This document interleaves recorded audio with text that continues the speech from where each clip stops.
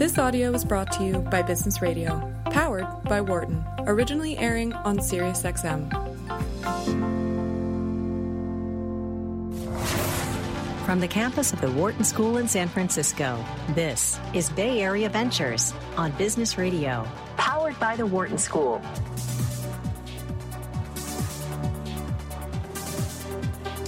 Hello and welcome to Bay Area Ventures, a little show I like to call Money That Matters here on SiriusXM Business Radio, powered by the Wharton School. I'm your host, Roland Vandermeer. I'm both an investor and active manager of companies and projects that focus on the environment, i.e. heal the planet and help society. I would like to dub this socio-enviro capital model. The show Money That Matters is within Bay Area Ventures, all about entrepreneurial investors and CEOs that are helping change the paradigm and help shift the consciousness of all of us so we too can engage and make a difference. Bay Area Ventures show broadcasts live every Monday at 4 p.m. and 7 p.m. Eastern and re-airs again throughout the week. Our section Money That Matters will air once a month. And as a reminder, this is a live talk show, and if you have any question for me or our guest coming up, you can reach us at 844-WHARTON. That's 844-942-7866. Tonight, we have two guests, and our first guest is Aaron Ratner, Managing Director of Ultra Capital. And the second guest tonight will be Mark Hines, Founder and CEO of Resonant Technologies Group. But for now, I'm thrilled to welcome our first guest, Aaron Ratner from Ultra Capital, a firm that is breaking the mold for project finance of sustainably driven small projects in ag, energy, water, and waste. Aaron is a key player driving the direction of the types of projects that have true impact. Aaron, welcome to the show, and thank you much for joining me today. Thank you, Roland. It's great to be here. Well, let's launch right into this. So Aaron and I go back a few years, and to truth be told, I actually was there at Ultra Capital at the beginning. And Aaron is one of the most amazing people I've met during the process of helping form Ultra Capital and became integral to helping define the vision and the team. And so I'd like to start first, Aaron, asking you, tell me about the vision and mission of Ultra Capital. Sure. Thank you, Roland. So, at Ultra, we call ourselves a sustainable infrastructure project finance investment firm. And what we're setting out to achieve is deploying private capital into projects between $5 and $150 million in size in those sectors you mentioned, waste, water, agriculture, and energy, creating long-term economically viable projects that are both addressing environmental problems but also creating profit incentives for all the counterparties involved to help keep them operational and keep them going over time. That's great. Thank you. And tell me why you thought Ultra Capital was an interesting place to help create and make this paradigm, because project finance has been around a long time, and so have these sectors. It has. I think the firm that's there today, the team that's in place right now at Ultra Capital is just an amazing group of people that have come together to try and achieve this mission. The way that the team is structured between a technology team we have in Boston, young people deploying technology to help drive the adoption of what we're trying to achieve in the market, our execution and asset management team, the way that we think about these projects and then help get them built, and then the way we think about the projects we need to be doing and what the problems are and how we can address them and how we prioritize that. Everybody's very synced up. So it's a firm where people are really aligned both in mission and strategy. And then just the model where we've got phenomenal investors giving us support in the form of capital to go out and do these projects, and it's all coming together, and it's starting to become a great success. Well, that's great. I'd like to cover a few things while I have you on the air here, because I think you have a wonderful background. Not only that, and what Ultra is doing is unique, but I think we missed something. Ultra Capital does project finance, and many of our listeners here are used to ventures, which are equity ventures in corporate entities. And could you define the difference between what project finance is and financing a new venture, entrepreneurial bet? Absolutely. So fundamentally, what we're doing is we are financing projects. So our capital goes into the construction and operation of a physical asset that's taking an input, normally a waste stream, and then creating some form of output, whether that's clean gas or energy or whatnot. And so rather than investing in the corporate entity and helping drive intellectual property development or human resources or all the things that happen at the corporate level, we concentrate our expertise and our capital at the project level. And what that allows us to do is focus on the deployment of these projects without getting wrapped up in any of the larger corporate strategy. And that becomes a compelling offering to developers in this sector because we're not investing in their company. We're truly just enabling them to roll out their production or services at a faster rate. So would you make an analogy to, say, real estate? Would that be helpful for our audience maybe to talk about that analogy? So I'm a developer, quote unquote, says, I want to build a building, and he does what? And then he comes to you when? Oh, sure. Right. So in project finance, one of the key tenets is you have to have a lot of contracts around the project in order to keep it supported over the long term. So in the case of what we do, we look for a site to be secured. We look for the input streams to be contracted, the output streams to be contracted. We need an engineering firm there offering a fixed price contract, so we know how much the project is going to cost. We need to know who's going to operate the project. So there's a lot of agreements that need to be put in place around that project prior to investing in it and breaking ground. Whereas at the corporate level, you invest in the company, you buy equity, typically preferred equity, take a board seat, and you have some control over the decisions that are made at the corporate level. Great. So let's give some examples and bring it home for our audience here, because it's still a little vague for me, even though I do understand it. But if I were just listening in, I wouldn't understand everything. So what are these projects that we're talking about? Why do they make a difference, and what are they actually? Sure. So a lot of what we've found ourselves doing early in the fund is converting waste to either energy or to value. And by value, I mean some sort of industrial product. So as an example, we have a landfill gas capture project in Kentucky. This is a very large landfill that used to take waste by rail all the way from New York City. And these large landfills that get filled up end up accumulating waste for decades, and eventually methane starts to seep out. So there's very toxic gases coming out of these landfills that are just going straight up into the environment. They're significantly worse than carbon dioxide. It's possible to cover that landfill, drill holes in it just like you would an oil field, and mine the gas out of the landfill. Now, in this case, you have to clean it and then compress it and then sell it into a pipeline. But once you've cleaned it and compressed it, you've got very clean, renewable natural gas. And so we have a project that's just coming online right now that's doing exactly that. And so you've got what was previously a waste stream, a toxic gas being emitted into the environment that's not good for the local community or the planet, and now it's being repurposed as a source of energy for buyers of clean natural gas. So that's a landfill gas. Okay, what about a solar project? Would that fall on your vernacular? We do a little bit of solar. There's a lot of capital chasing the solar industry right now. But we have some very deep solar expertise in our team. One of our managing directors, Christian, has been in that sector for a very long time. Mm-hmm. So we have done a solar deal. We have a developer who's got a fairly innovative model that intertwines solar and real estate, which we've invested in him. But that's most likely going to end up being a smaller part of our portfolio over time. And why is that exactly? Because you said there's too much capital chasing that? There's a lot of capital chasing it, and the types of returns that we're seeing at Ultra are not available in the solar sector right now. But in the sectors that are slightly more, call it progressive, sort of agriculture waste to value, wastewater treatment from industrial sources, the returns are just significantly higher. Why don't you highlight like one of your favorite projects right now that you think is typical of what Ultra would do? Sure. So we have a project. We're spending a lot of time on livestock manure processing. It's a very dirty business, but most people listening to this may know that agriculture is actually one of the most, or if not the most, dirty industries on the planet. It's a massive emitter of toxins into the environment and carbon into the atmosphere. The United States, over 40% of the land in our country is used for agriculture. It's shocking.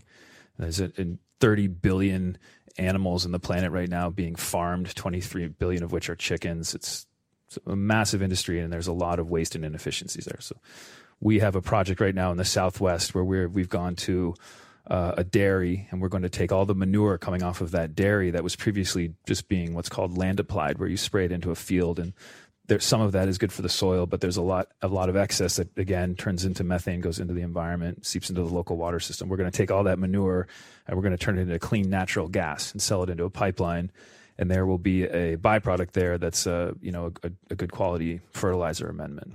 Wow. So this is what they call biodigester as well? Yeah, it'll be digested. Okay, all right. And digesters are kind of this old technology, been around, I think, for centuries, actually, and now we're finally applying them more rapidly here in the States? Or? Sure, yeah. It's in Europe, there are thousands of digesters of organic matter. In the United States, it's a little bit more nascent, mostly because there's more room to put holes in the ground, and there's more space, and fuel is a lot cheaper here in the U.S., but it's a process of decomposition that happens naturally in nature, and anaerobic digesters are a series of tanks that accelerate that process and concentrate the gas coming out of it so you can repurpose it.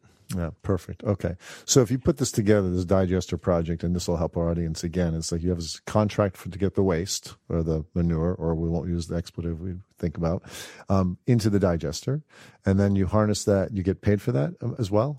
or not necessarily? In this case, In any case, in most cases, actually, what's interesting about the agriculture sector is a lot of these farmers have waste that's a cost center for them, and so they're paying to get rid of it. They use some of it, they pay to get rid of the rest, or they give it away for free. If you show up and you tell them that you want it because you're going to turn it into something valuable, then they want some money for it. And so what we do is we front run that typically, and we sign a contract where we will compensate that farmer through a 10 or 15-year contract so that when the project's up and running and it is making money, they still feel good about giving us that waste stream. Okay. And then the revenue streams you derive after that, so you get Sure. some maybe money or maybe not money, or maybe you pay something for it. What's your revenue stream? Well, in that case, we're going to turn that manure into very clean, renewable gas. We'll clean it, we'll pressurize it, and then we'll sell it into a pipeline. So there will be a contract with a major energy company for some amount of that gas, typically 50% of the total gas coming off the project. And so there'll be a single price for the gas and all the environmental credits that are attached to that gas. Fantastic. Okay. And so you get money for the gas. And is that all the products you get off any other revenue streams possible? In this case, no. But at this particular project in the Southwest and in some of the projects we're looking at on the East Coast, you can add poultry litter to that waste stream, to that manure, and poultry litter has a lot of nitrogen in it. And you can, if you process that, you break that down, you get a very valuable fertilizer product as a byproduct, which you can in fact sell into the market at a pretty good price. Okay, you put all this together, and what kind of return? We'll talk about unlevered returns for a second. Sure. Ballpark are you guys targeting usually when you do this? In this sector broadly, we tell our investors in the market that our starting point typically across all projects in the project finance space is roughly the mid-teens. Mid-teens, yeah. Unlevered. Okay. And so when it's all said and done, you put it into a fund, and how many projects go into a fund? Well, our first fund had only a few projects in it. As you know, it was the first fund, and those are never easy. Going forward, we think our average project size will be roughly $35 to $40 million. And, if we're lucky and good, and some combination of those two factors, we'll get to a point where our funds are roughly $500 million in size. Okay. All right. Great. And you tend to use leverage too. So you have an unlevered return and leverage. And so the net return to your investors is going to be pretty nice, isn't it? It can be phenomenal. Yeah. A lot of these projects are proven technologies. They're operating in Europe or they're somewhere else in the U.S., but a lot of banks aren't quite used to lending to them. And so if we are able to fund through construction and get them up and running, once they're steady state, the banks are much more comfortable lending at pretty attractive rates over time. That's fantastic. So all in all, a good return and a comparable to venture, if you will, or in the long term in terms of a fund dynamic, right? That's right. On average, for sure. We're very much in the business of not losing money. We're trying to make money for our investors, and equally importantly, we're trying to build projects that are very robust through economic cycles. So we're trying to underwrite them in a way that allows them to sustain the ups and downs of the economies that they're exposed to. But yeah, over time, we expect to be able to create a very stable, very attractive cash flow investment for our investors. With a lot less volatility, because these are stable operating projects with defined cash flows that come in and you deliver to the investors. Yeah. That's fantastic. Okay. So this is great. And I want to take a little check about you yourself, because you've gotten into this business and this space because you felt a passion for it. Okay. Not that anybody has a passion for manure, but you have a passion for the earth, I guess, and the environment and people and all those things. I think that's why you're here. That's why I think we worked together at one point. So tell us a little bit about your background, how you got here and what you did to get here and how that's important to you. Sure. I am completely blessed to be working at Ultra right now. It's just an amazing place, and our mission is incredible, and it's going to be very successful. I grew up in a small town called Carlisle, Massachusetts, about an hour west of Boston. I spent a lot of time in nature as a kid and really loved being in nature. I was very connected to the idea of the Native Americans as when I was growing up, and spent a lot of time thinking about animals. So not just the people on the planet, but how the animals were doing and how the trees and the plants were doing. And I went into university, became enchanted with money, moved to Hong Kong and started wearing tailored suits and cufflinks and focusing on making money out of money. And it was exciting and stimulating. And I worked for some really incredible people, and it was a great adventure. But eventually that path ran out of energy for me. And I realized that it just wasn't meaningful to me. And because of that, I wasn't actually going to be very good at it over time. And about 8 years ago, I was very fortunate to meet a woman named Ashley Allen, who was the founder of a company called I2 Capital Group. She was very early on in the impact investment space, and she had wanted to set out and build an impact investment merchant bank. We got involved in a project called the Sweetwater River Conservancy, which was a 1.3 million acre land conservation project in Wyoming. This brilliant entrepreneur had figured out a way to take private capital, buy that much land, turn it into permanent conservation easement in a way that was profitable for his investors. And it was incredibly exciting. It was in the middle of Wyoming, right along the Oregon Trail. Very beautiful part of America. Great project. It just took a long time. It was very advisory oriented. So I decided that I was better suited to be on the buy side and the capital deployment side.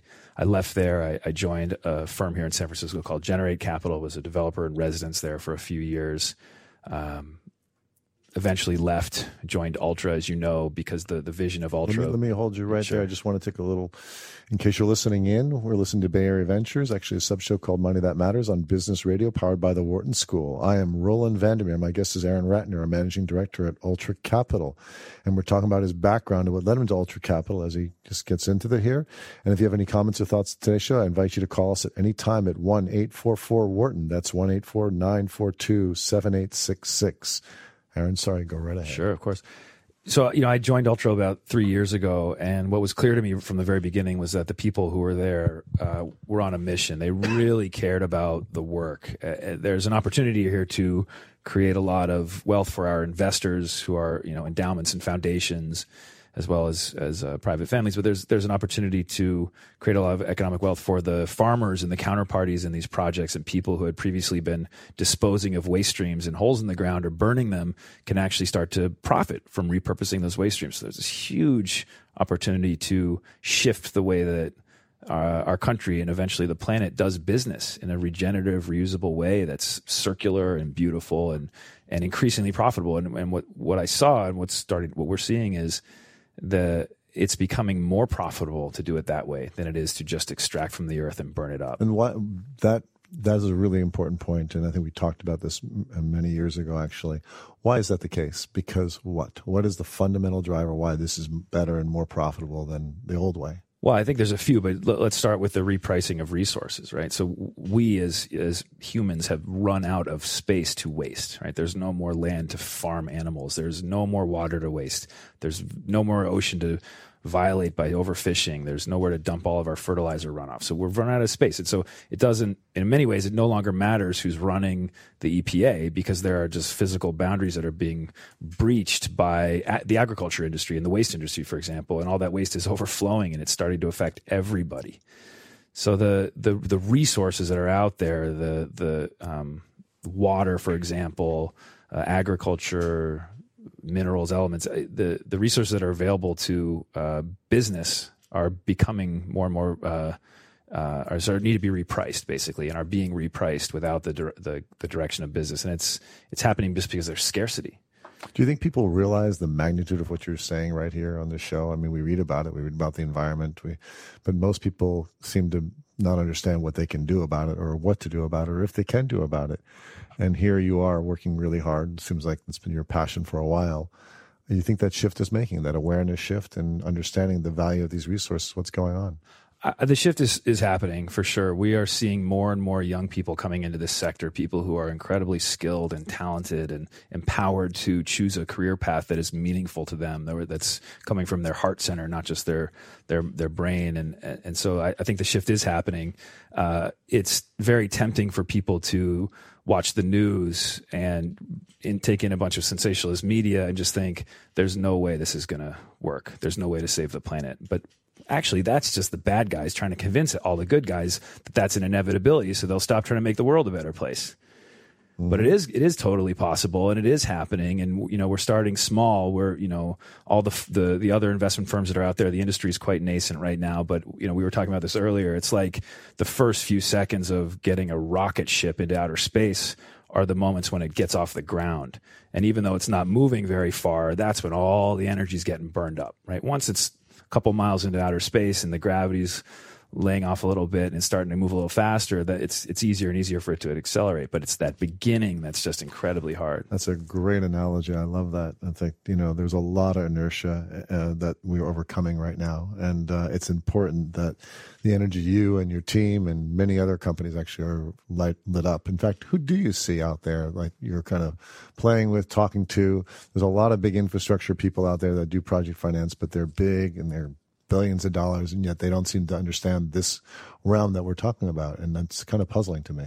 Well, the large private equity infrastructure funds just have so much capital to allocate. None of them can look at a deal that's $100 million, right? It just doesn't make any sense for them. But I think what we're seeing that's really exciting is the corporate side. So all of the major corporations in America, global consumer products companies, global industrial products companies, construction companies, wastewater companies, are starting to wake up to the fact that, one, they need to do this because it's the right thing to do. So all of them are hiring sustainability officers. All of them have it as part of their corporate mandate.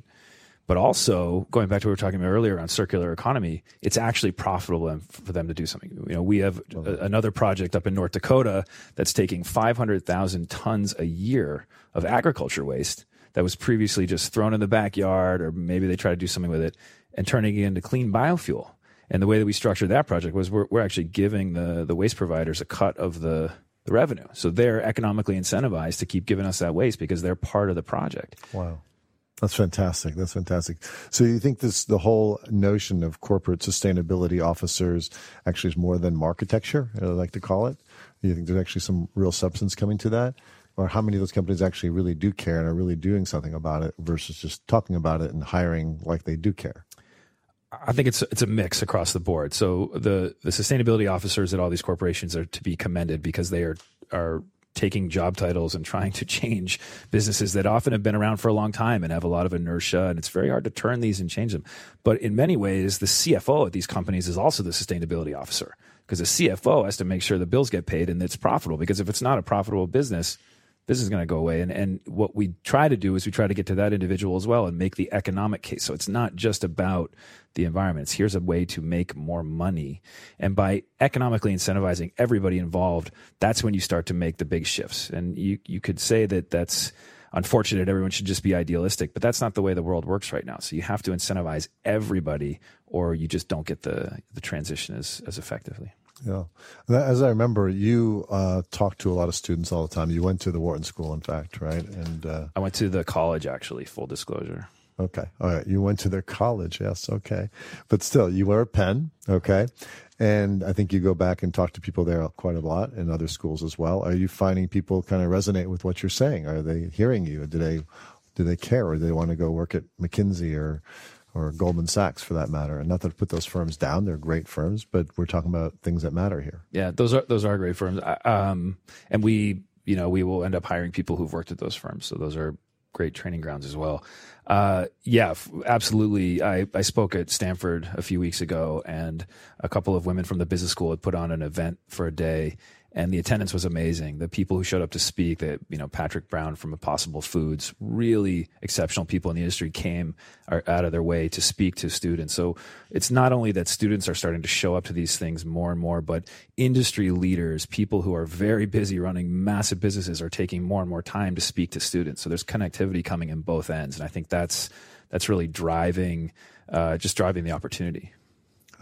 So are there job offers? Are there job openings for these students in this space? Because they always are knocking on the door and saying, "You want in?" I know I pass you a bunch of resumes, weekly, saying these kids want in, but you can only hire so much, and you're only one firm, so to speak. But I know there's a lot of people looking right now. Yeah, the sector is growing. Some of the firms in this space are growing a little bit faster than we are right now, potentially. But we are hiring this year. We're hiring across all divisions of our business, and if we're as I said before, if we're lucky and good, we'll continue to grow as we have more and more assets to deploy, and we become better and better at what we do. Okay. All right. So what I do want to get into a little bit is a bit more about Ultra and what makes it unique in terms of, I know the sector it works in and the sectors it works in and the intention. But as I, remember and know, actually, you have a lot of technology, and you mentioned you have a technology team, which is really rare for an investment firm to have a technology team. There's something about that. And also how you set up to kind of manage business that's different than other infrastructure firms or private equity firms, for that matter. And I really want to cover some of that. So can you get into kind of delineate what you do that's so unique and different? Sure. Yeah, I think it all comes down to the team and the amazing group of people that we have in place right now. I'm so proud of the firm and all the people who are there now who've joined and really come together to stick around and make this a long-term success. We are also happen to be an investment firm populated by developers, engineers, and operators. Everybody who has a senior position in our firm has run a business, has had P&L responsibility for a construction project or an operating project or been an entrepreneur. So we really understand what it's like to be on the other side of the table. And because of that allows us to design tools to enable developers in this sector to be better at what they're doing in a way that I think is a very unique offering in the market. And then that starts, as you mentioned, with our technology team. So we have a phenomenal team of brilliant young people in Boston run by a woman named Tisha Feldman, who have built this incredible internal engine that we use to be very iterative and to analyze our projects. And they've also just rolled out something called the Developer Portal, which is an external-facing engine that we use to interact with developers to help them think more clearly about their projects, to process their projects with Ultra and move them through the deal process. And it also, regardless of whether or not they do their deal with Ultra, by interacting with us, we hope that we help them think more clearly about their project and we make their project a bit more successful. So the first steps that they take with us result in an output that they can take with them. And even if they go to one of our competitors, we help them be more successful. And I tell every developer that we speak with, the most important thing is that they are successful, because the planet needs them and the industry needs them to be successful. So that's number one. The second most important thing, a very distant second, is that Ultra gets to be a part of that. And of course, we'd love to finance every great project out there, but that's not going to happen. But the focus is really on developers. So we have a very developer-centric model from the very beginning, from the start we interact with them. And that carries through the way that we originate and work with developers early on in interacting with them and helping them think clearly about what it takes to get a project on the table at Ultra Capital. Then the tools that we have once we just sign a term sheet and we're in the process of diligencing and underwriting the project, we share a lot of tools with developers through that phase as well, so that their fate is really in their hands. Let me help out there a little bit, because I think I can clarify this. There's something about project finance that you just live and breathe it, but it's the exactness and the preciseness. It's the contracts. It's buttoned down, because if you do this well, your contracts, could be the boilerplate for everybody to use. And it's not just like a venture deal or anything like that. This is actually how you deal with O&M firms, how you deal with engineering firms, how you deal with supply contracts, because that defines the project, those contracts. Right. And when you're saying that you're helping entrepreneurs or these developers out, you really are helping them. You're creating a much better return for them, a much better financial analysis, a much better contractual. And that sets, your worlds apart from most other firms, because you kind of educate them and build them. That's what you were saying. And even if they don't go with us, they learn a shitload and they can go with someone else. Excuse me. I think this is okay. I think, Sirius is allowed to have some. But so let me say something about that. So, we, that's right. And one of the reasons why the sort of clean tech 1.0 movement failed is because a lot of these projects were funded by venture capitalists who had great vision and great intention, but didn't understand the way that operating projects need to be supported. And so, all these tools I'm mentioning, one of the purposes of that is to be very thoughtful and mindful about what the project really looks like. What are the risks that project is going to face over time? How do we contract and support that project early on and set it up for success, so that by the time we're investing in the project, we're taking a very conservative approach and we put together a very robust project that's going to survive whatever bumps in the road it hits. Fantastic. And then that differentiation is big, because I know in the venture world, and many people have tried projects like this and have run into errors and faux pas and not understanding it's not the same thing. It's really more akin to real estate developer project business, but there's a lot more complexity than people realize in these things. Yeah, and it's a different mindset, in venture. And venture capital is very important for our sector as well. We talk to a lot of venture capitalists about the deals they're working on now, and 3 to 5 years from now, those deals will be, hopefully some of them will be ones that we can finance. But in what we're doing in sustainable infrastructure, in the project finance level, where you're building projects that you expect to be successful and stable for 20 to 30 years, particularly in the agriculture sector, where you actually need the sun, the earth to rotate around the sun, and the earth to spin on its axis. You need night and day to come and help the fields regenerate, and then you need the seasons to come. You need big cycles to actually flow in order to make sure the project is successful, right? These projects are taking waste that comes out of the ground that is driven by the energy of the sun. So you just need to be thinking very long term about sustainability and not looking for a quick hit. It's a long term play. Yeah, and I guess we're going to break in a little bit, but I do want to cover the different sectors and a little more detail about that, because I think it's really important for our audience to understand the magnitude and depth and breadth of where you go as a firm and the different skill sets it requires to do that, because I think it's quite unique as opposed to many other investment practices. And that's why I think the big firms have these mass amount of assets, but they're very focused on doing a finite number of things, because it's really challenging to do all that, right? Mm-hmm.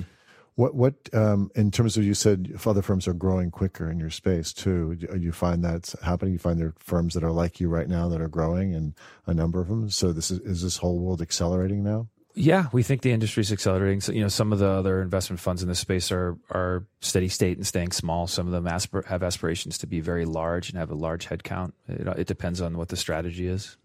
Oh, fantastic. But hopefully more and more companies enter the space, because competition will drive success, and it will push everyone to do a better job. And hopefully that availability of capital will incentivize more and more entrepreneurs to enter the sector. Okay. All right. Well, we need to take a short break here. I'm Roland Vandermeer. My guest this hour is Aaron Ratner, and we'll continue this conversation in about a few minutes. And we're listening to Bay Area Ventures, a special show called Money That Matters on Business Radio, powered by the Wharton School, Sirius XM 132. Thank you.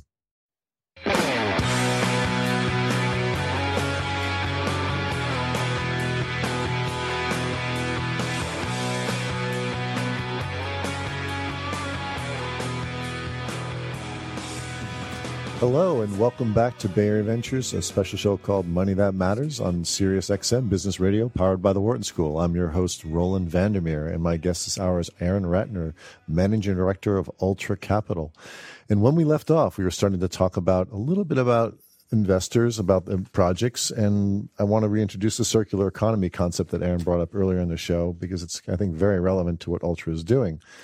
Aaron, let's start there, actually, okay? Because circular economy is kind of a concept of cradle to cradle. There's famous books written about that, about how whatever you use, you should put back in the state you found it, okay? So everything is better than it was, or at least equal to.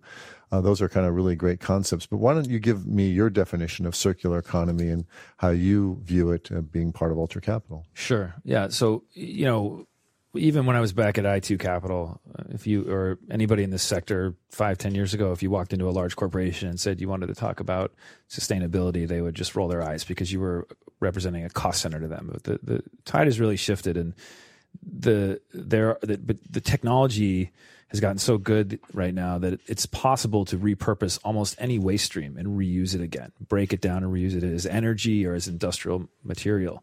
So there's just become a profit opportunity to stop being linear with our industrial processes and stop filling holes in the ground with our garbage. So it's become profitable, and that's really driving a lot of that circularity as a beginning. And it goes back. We were talking about venture capital earlier. That's playing a very important role here, because the technology is getting so much better and cheaper to develop that the kind of projects that we want to be financing that are converting large waste streams into industrial material is becoming easier and easier to finance. So over time, the businesses that are getting seeded here in San Francisco and around the country by really good venture capitalists are going to build larger businesses that can take project finance and deploy much sooner in their life cycle than that was available 10 years ago. Well, one of the concepts I do think is really important to understand is that these technologies you're using, okay, this is really what distinguishes what you're doing from a lot of venture deals. These technologies are well known and understood. They've been around, right?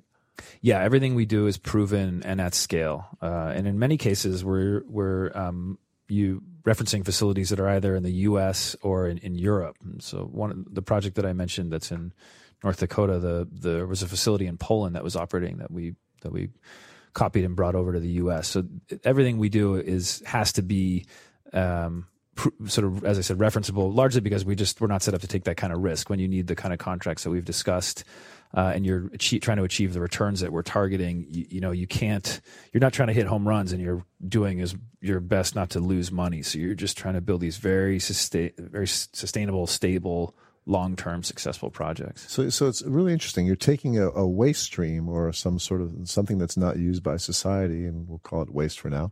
You're using technology that's understood and known and been deployed before.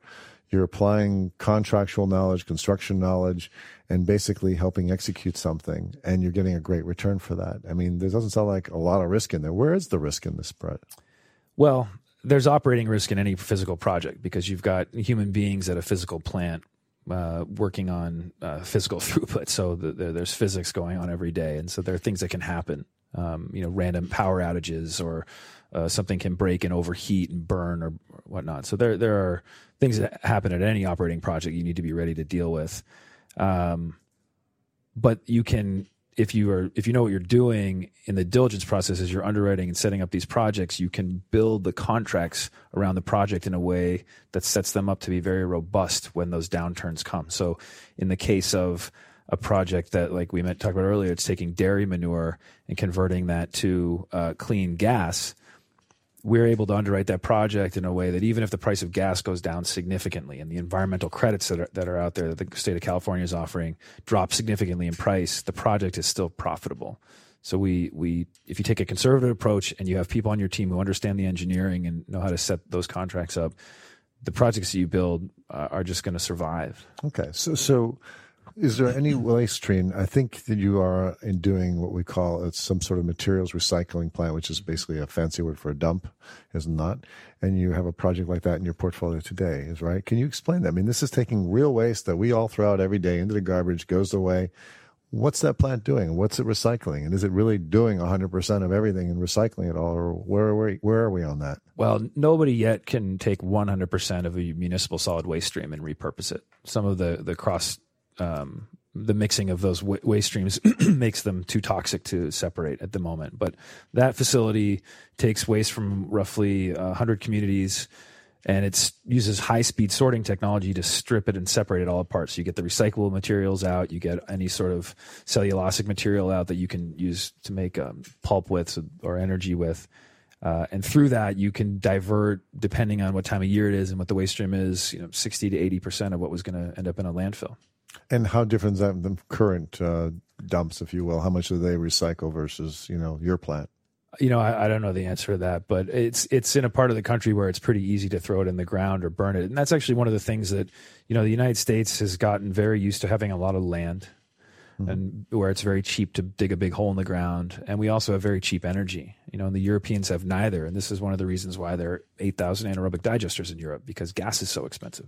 In the United States, it's a fraction of the cost. Right. So as industry grew, take landfills, for example, 40 or 50 years ago, when all the landfills were being set up, 15 miles outside of town was in the middle of nowhere. So they just dig a big hole and start filling it with garbage. Now there are golf courses and communities and schools surrounding these landfills, and they're seeping methane, and everyone's worried about it, and the landfills are filling up, and there's no more space. Right. I think I'm playing golf or soccer, actually, in one of those landfills down in the peninsula here. So going back to the circular economy, so you said you can go up to 80%, which is a great noble goal. The other 20% must get buried somewhere, right? But the goal is really 100% in the circular economy vernacular, right? And yeah. Do you see us getting there anytime? That'll happen. There are companies in Europe now that are in the business of something called landfill mining, where they're going into landfills and just scooping out all that old, disgusting garbage and figuring out ways to separate it. So that will eventually, the technology will be there to do that. Plastics is the same thing is happening. Plastics is having a huge revolution right now. There's technology that's coming online that can break down plastics into reusable materials, which is phenomenal. There's also an enormous movement being led by a guy named Rob Kaplan to get plastics out of the ocean. He just raised a fund called the Plastics Ocean Fund. So he's going to start deploying private capital to make people aware of and then create businesses that pull plastic out of the ocean. That's not that Dutch guy that's been leading this for a number of years, building his system. No. He's a young entrepreneur in New York City. He used to work at Walmart. But okay. That's coming. The technology will be there. It's about the fourth group I've heard. It's fantastic. Yeah. They're working on that problem. Mm-hmm. And I think everybody in our audience must be aware, but can you explain the problem around all the oceans right now? Sure. every piece of fish that everybody eats that's more than a couple weeks old has some plastic in it. It's shocking. The nicest sushi on the planet has a little bit of plastic. It's just everywhere now. And it's not going away. And the oceans have been significantly overfished to boot. So what's happening is a couple of things. There are technologies coming online to pull plastics out of the ocean, to aggregate that. Unfortunately, that's very microscopic, but wonderfully, the planet is actually able to deal with some of that on its own. And then on the fishing side, there's a lot of very interesting large-scale aquaculture coming on land. We're seeing that in Europe and in the U.S. where it's not so toxic and not so harmful and doesn't use bad feed sources that are... It's clean water. It's not poisoning the local environment. The feed is clean, and it's local. One day people are going to want to eat a piece of salmon that was farmed 30 miles away, not farmed 6,000 miles away, put on an airplane and flown all the way over for dinner. And no plastics in it. Yeah, and no plastics in it. Yeah, that is a shame. My sushi diet just went from less because of mercury to less because of plastics now. Yeah. So, but one of the things that's really interesting about plastics is that plastic toxicity increases estrogen levels in men. And so one of the things that's happening on the planet is that humanity is actually lowering the testosterone levels across all people on the planet through its toxic waste. And that will eventually, if you understand the difference between men and women, that's going to create less hostility potentially and more community. There we go. So it's doing a good thing, service to mankind. It's the planet self-regulating itself. It's the planet, not our planet. People don't really get that. Yeah. There we go. The planet's actually a woman, isn't it? It sure is. Okay. I love that. Okay. So let's talk about the deal flow a little bit, because I know that, you've been in the space now almost 3-4 years now as Ultra Capital, and really investing for almost 2 years. So tell us about the deal flow, the type of deal, just the whole range. I mean, I hear it's more diverse than ever, and I'm just interested because that kind of gives you a sense what's going on around the United States for sure, but I think you also see deal flow from around the world as well. Yeah. So it's, our deal flow is really exciting to me, and I think I hope to the rest of our team. We've got, the developers from our first fund. We've got additional projects coming online with them. So we've funded their first projects. They're empowered. They know how to do it. They're coming back to us with more projects to do, whether those are more landfills or more agriculture waste projects. And then for our second fund, we've made huge inroads into the livestock manure space, but poultry litter, dairy manure, swine waste. We've got some really neat organic waste projects we're working on. We're working on some very cool agriculture waste to value projects where we're taking enormous 500,000 ton waste streams post-harvest, so the biomass waste that's left over in a field, or post-production, what's coming off these massive production facilities, and turning that into animal feed or pulp for paper manufacturing or pulp for particle board for construction.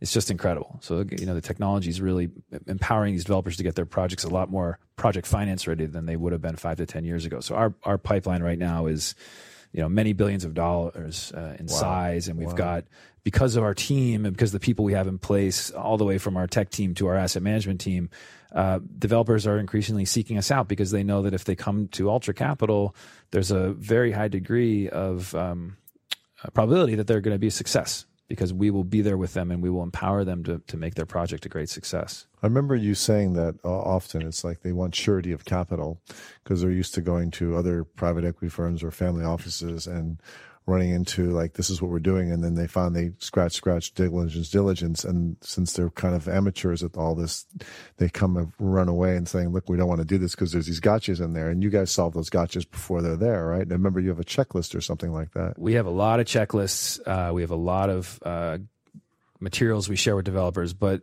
just as important, if not more important, we have some very senior people who've done some very large engineering projects in their careers, between our CIO and the fellow who heads up asset management, and then our one of our senior execution guys.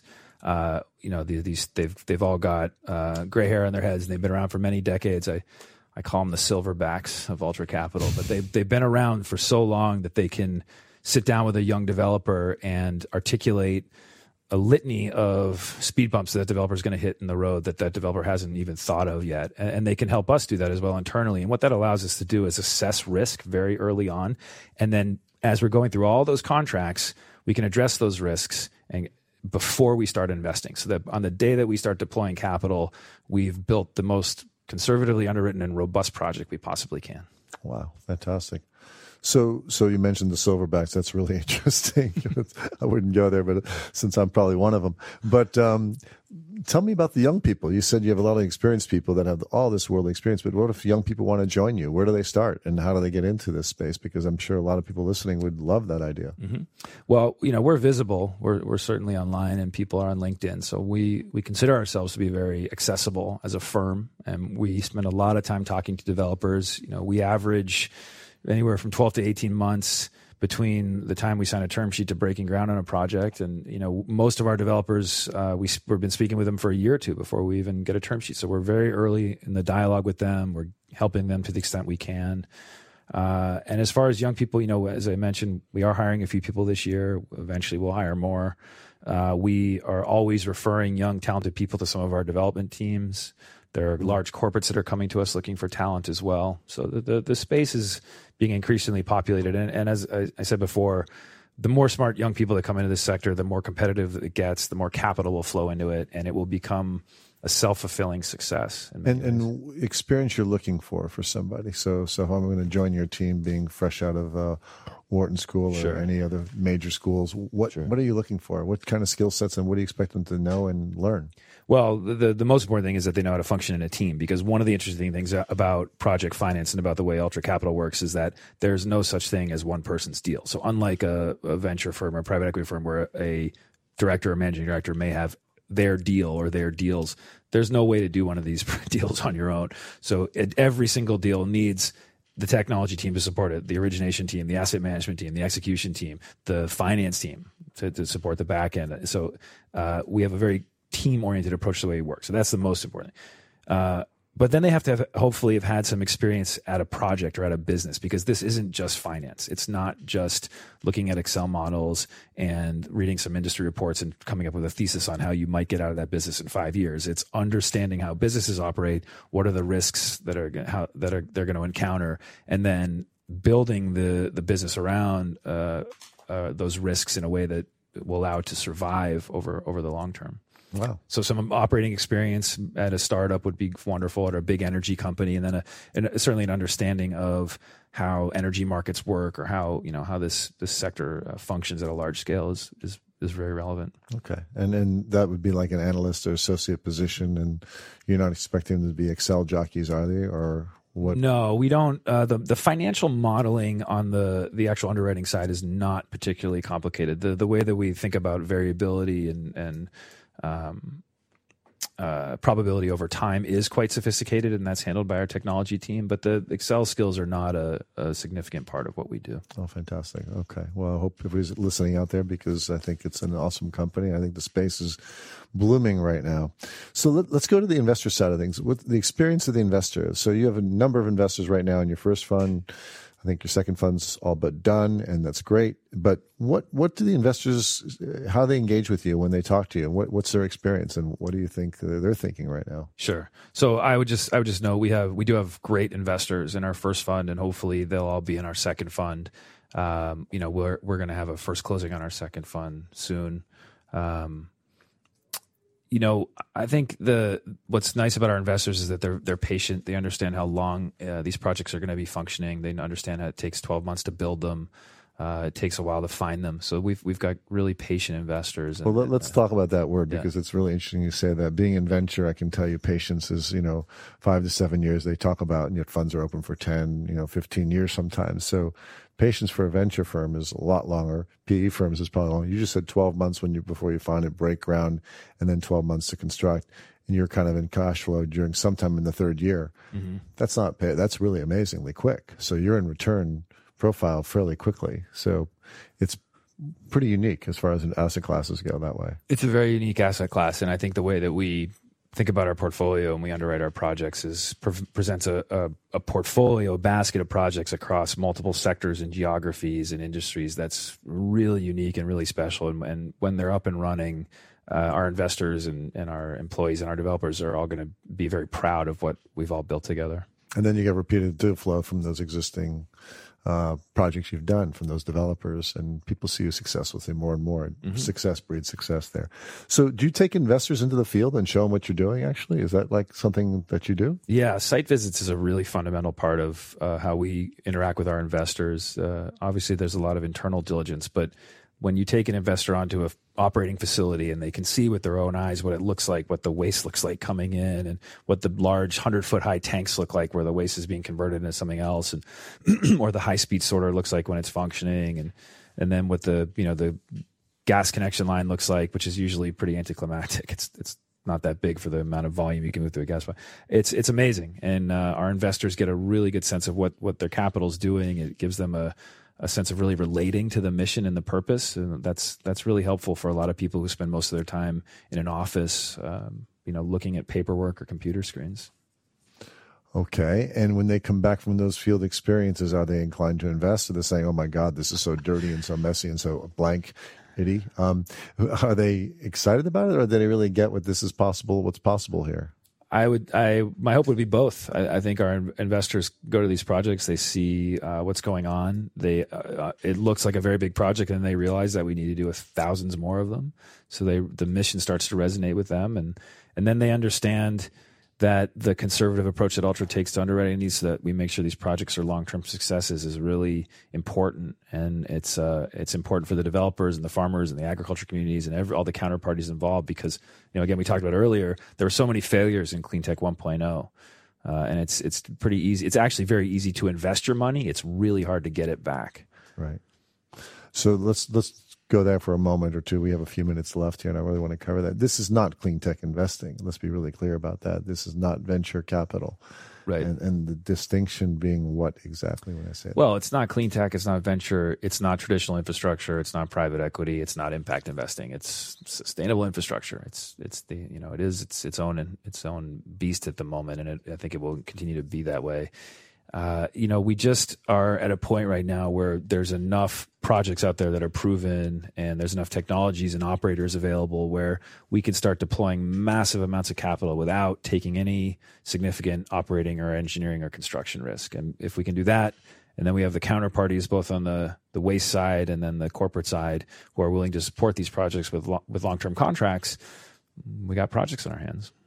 Wow. So I want to bring that home. This clean tech investing has tremendous technological risk in it, and you don't seem to take that risk, right? We don't take any technology risk, but I will reiterate that clean tech venture capital is very important, because out of clean tech venture, there will be companies that are phenomenal candidates for project finance. And we're always talking to those clean tech investors, and we're talking to clean tech entrepreneurs. So we cultivate those relationships, and we hope that over time, as they get their companies through a good Series A and they figure out how to build a reference facility or a commercial demonstration unit, and they get ready to deploy hundreds of millions of dollars in physical infrastructure, that we're there and they trust us and they know that we can help them become a success. Oh, so you come to them as a partner, then, as a cheaper form of capital than their equity capital, which is highly dilutive to them. You are basically on the project, so you're financing the brick and mortar, so to speak. That's right. It's non-dilutive project level equity capital, so it's not dilutive at the corporate level. So if a founder is out there looking to preserve corporate equity, we're a phenomenal capital partner for them. All right. And so that is phenomenal. So any clean tech project that has these project aspirations, you'd be a good target and good target partner to talk to, right? Yeah, absolutely. Okay. And we also have a lot of venture funds that we're partnered with who are always looking for deals. So it goes both ways. Okay. All right. Well, I think at this point, we're running out of time here. And unfortunately, Aaron, it's been a pleasure speaking to you, and I enjoy seeing you all the time. So I'm very fortunate. Aaron Ratner, who's a managing director of Ultra Capital, spent a good hour with us here.